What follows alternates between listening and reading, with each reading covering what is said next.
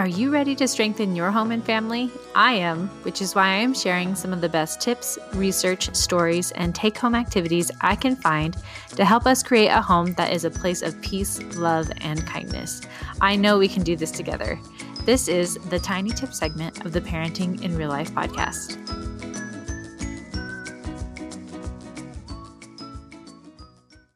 Hey everyone, it's Alexis, and this is the Tiny Tip segment of Parenting in Real Life. Thanks for being here today.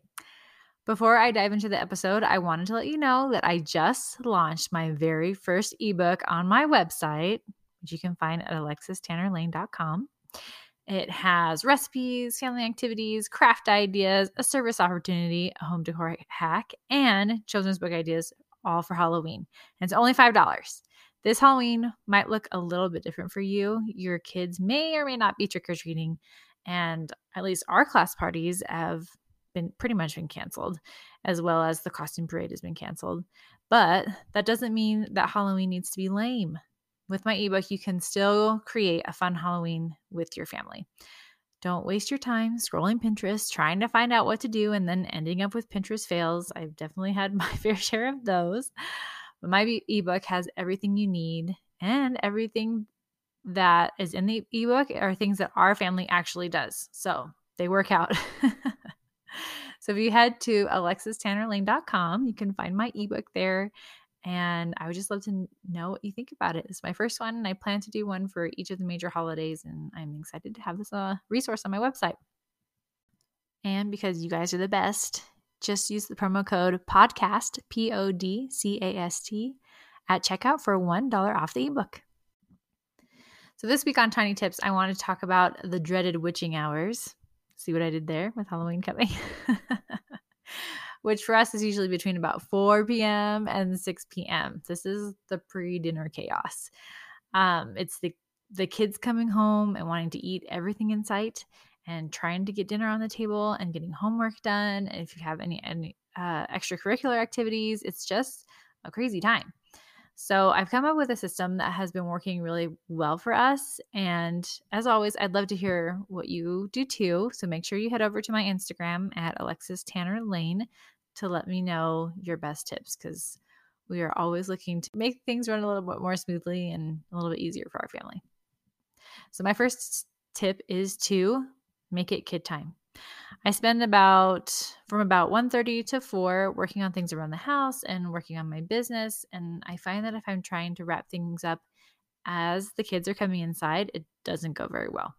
They want to show me all their papers from school and their backpacks on the table, like right in my stuff. And they want to tell me about their day. And if I'm on the computer, I either miss it and they run out the door and play. If they notice that I'm not really paying attention, they just drop their backpack and run out. Or I get frustrated that I still have things that I'm trying to finish up and they're talking to me and I'm like trying to, get all these things done. So I just find that if I set a timer before the kids come home, because I know when they're going to come home, and then just start wrapping things up then, that way I can be all finished when they walk through the door and I can just focus on them and what they need to be doing. And it just goes better for everyone. My second tip is snack time. My kids are usually starving when they come home, but 4 p.m. is kind of getting close to dinner. So I have them get a snack right away when they walk in the door, and then the kitchen is closed before dinner. I try to be as strict as possible with this, but realistically, with 5 kids, there's usually a kid or two who sneaks a little snack later that I just totally miss them. And we even have a lock on our pantry. Like we have one of those little locks at the top that the kids will sometimes just push a chair over and unlock it themselves. But for the most part, we try to keep it closed, and I like to give them a quick snack before or right when they get home. Number 3 is to set expectations. My kids know that they can't come home and run out the door to go play. They each have things that they need to do before playtime. And I like to keep it reasonable, so I only require 30 minutes of their time.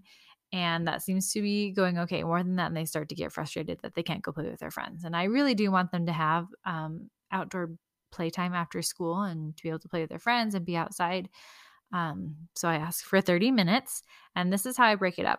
So the first 10 minutes is for reading, and Really, our school asks us to do 20 minutes a day, and my older girls can do it because they read either before bed or sometimes in the morning. So they do it on their own. But my first grader who needs help reading and going over it together, I only make him do 10 minutes. And this is also because he's in the Chinese dual immersion class. And so we also spend 10 minutes practicing Chinese. And so I feel like, we're working on both those things. I think we're just going to do 10 minutes for now. And I just feel great about that because he can't really read. So I'm making him read on his own as much as he can. And any more than 10 minutes, he starts to get a little frustrated. So we're keeping it to 10 minutes. And then our second set of 10 minutes is for music practice or my son's Chinese lessons because he's not doing music right now. And again, more time is probably better than 10 minutes, but I just want my kids to be at least practicing because otherwise then they don't want to practice at all. And then I'm paying for lessons and they're not practicing. So we stick to about 10 minutes and that's going well. And then our third set of 10 minutes is playing with the dog so that she can get her energy out too. And she's usually crazy when the kids get home because she wants to spend time with them. So they each have a 10-minute shift with her. So we set timers on the Google Home and rotate as needed. So they each have their own 10 minutes to do the dog. And then they're doing the other things in between. And I let them choose usually when they're doing which thing. But for those 30 minutes, we rotate between the 3 oldest kids. Now, if your kids are a little bit older and more responsible, then they can also do some of these things in the morning. My daughters will often do their music practice in the morning, and I'm using that time in the morning to exercise, so I can't always be checking on them to make sure that they are doing what they're doing or help them with things. So that's why I can't have my first grader do his stuff in the morning, but my girls can, if they want to do some of their stuff in the morning, they can. And sometimes they do, and sometimes they don't. So it just kind of depends on the mood that they're in. And we had a friend in Wisconsin that had all their kids do their piano practice in the morning, and this was before seminary. Now, our church has a program that starts at 6 a.m. that's called seminary, and it's a church class for teenagers before they go to school. And they would all practice their piano before they even went to seminary, which is crazy, but awesome for them because then they have their sports practices after school. So that worked really well for them. So really you just need to do a schedule that works best for your family. So if some of those things you can do in the morning, great. If not, then do them after school and plan a time to do them. My fourth tip is to plan easy meals. My favorite meals to plan are definitely ones in the crock pot that I can prep in the morning, and then I don't really have to do anything with them before we eat, but not all the recipes I have are crock pot meals. So Alan and I recently came up with a list of 20 some odd meals that most of our family likes.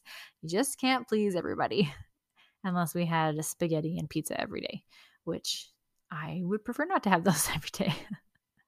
But these are recipes I've made often and are just less stressful. And I really do enjoy making new recipes and trying new foods, but this just isn't really the season for me to be doing that right now.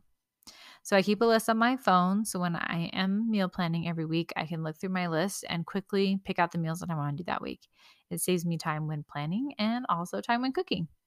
So really, meal planning is the key to saving time here. I do sit down every week on Thursdays and plan out dinners for the next week. And I also order my groceries online and then I just go pick them up the following day. If you want to do that, Walmart is free, and also Smith's, which is in the Kroger family. So if you have a Kroger or Smith's, they own a couple of different stores. I think they do pick and save too. Their pickup is free right now because of COVID. So I prefer Smith's. That's my favorite place to shop. And I also go to their website and I can see everything that I purchased the week before. And now they have it where it could be online or in store. And then you can go through your purchase and just click on the items that you want to buy again and just add them to your cart. It is a total time saver. It goes so fast because you have those basics that you're buying every week, like the milk, the bread, and the eggs and all that stuff. So just click, click, click, click, click, put it in my cart, and then add the other stuff that I need for the week. And it's so fast. I love it. And that way I don't have to take toddlers in the store to pick stuff up. So this is an easy way just to do it online and then just go pick them up at the store. They load it all in my trunk. My toddlers that I do have are just sitting in the car, and then we go home and it's awesome. So if you haven't tried online shopping yet, try it. It is amazing, and you'll probably never want to go back into the store again. Unless maybe that might be nice when I don't have kids. Sometimes it's nice to browse for food, but when you have kids with you, it's not fun. So I wanted to share my list of our go-to meals that we came up with. It is like 20 something meals, and I'm going to do a blog post and put it on my website, and I'll link to the different websites that I use for some of these. Some of these are specific recipes, and some of them are just kind of generic. So you can just you can either find one on Pinterest, or if you just have a recipe for that. And then every Saturday I do breakfast for dinner because it's easy, and usually Alan can just make it, or makes most of it at least. And I don't have to worry about Saturdays. And then Sundays are the day that I do a fancier meal. So if I want to try a new recipe or just something that takes longer, then I usually do that on Sundays. So I hope that helps your afternoon go a bit more smoothly if it's been a bit chaotic. And maybe your afternoons look totally different because your kids are doing distance learning right now. And that's okay. But I really believe in schedules and plans, and usually kids thrive on those too. So if you feel like life is a bit crazy right now, maybe try coming up with a plan that fits your family and see if that helps take some of the chaos out of your day. So hopefully one of those things could help you a little bit. But it was great chatting with you today. Thanks for listening, and we'll see you next time.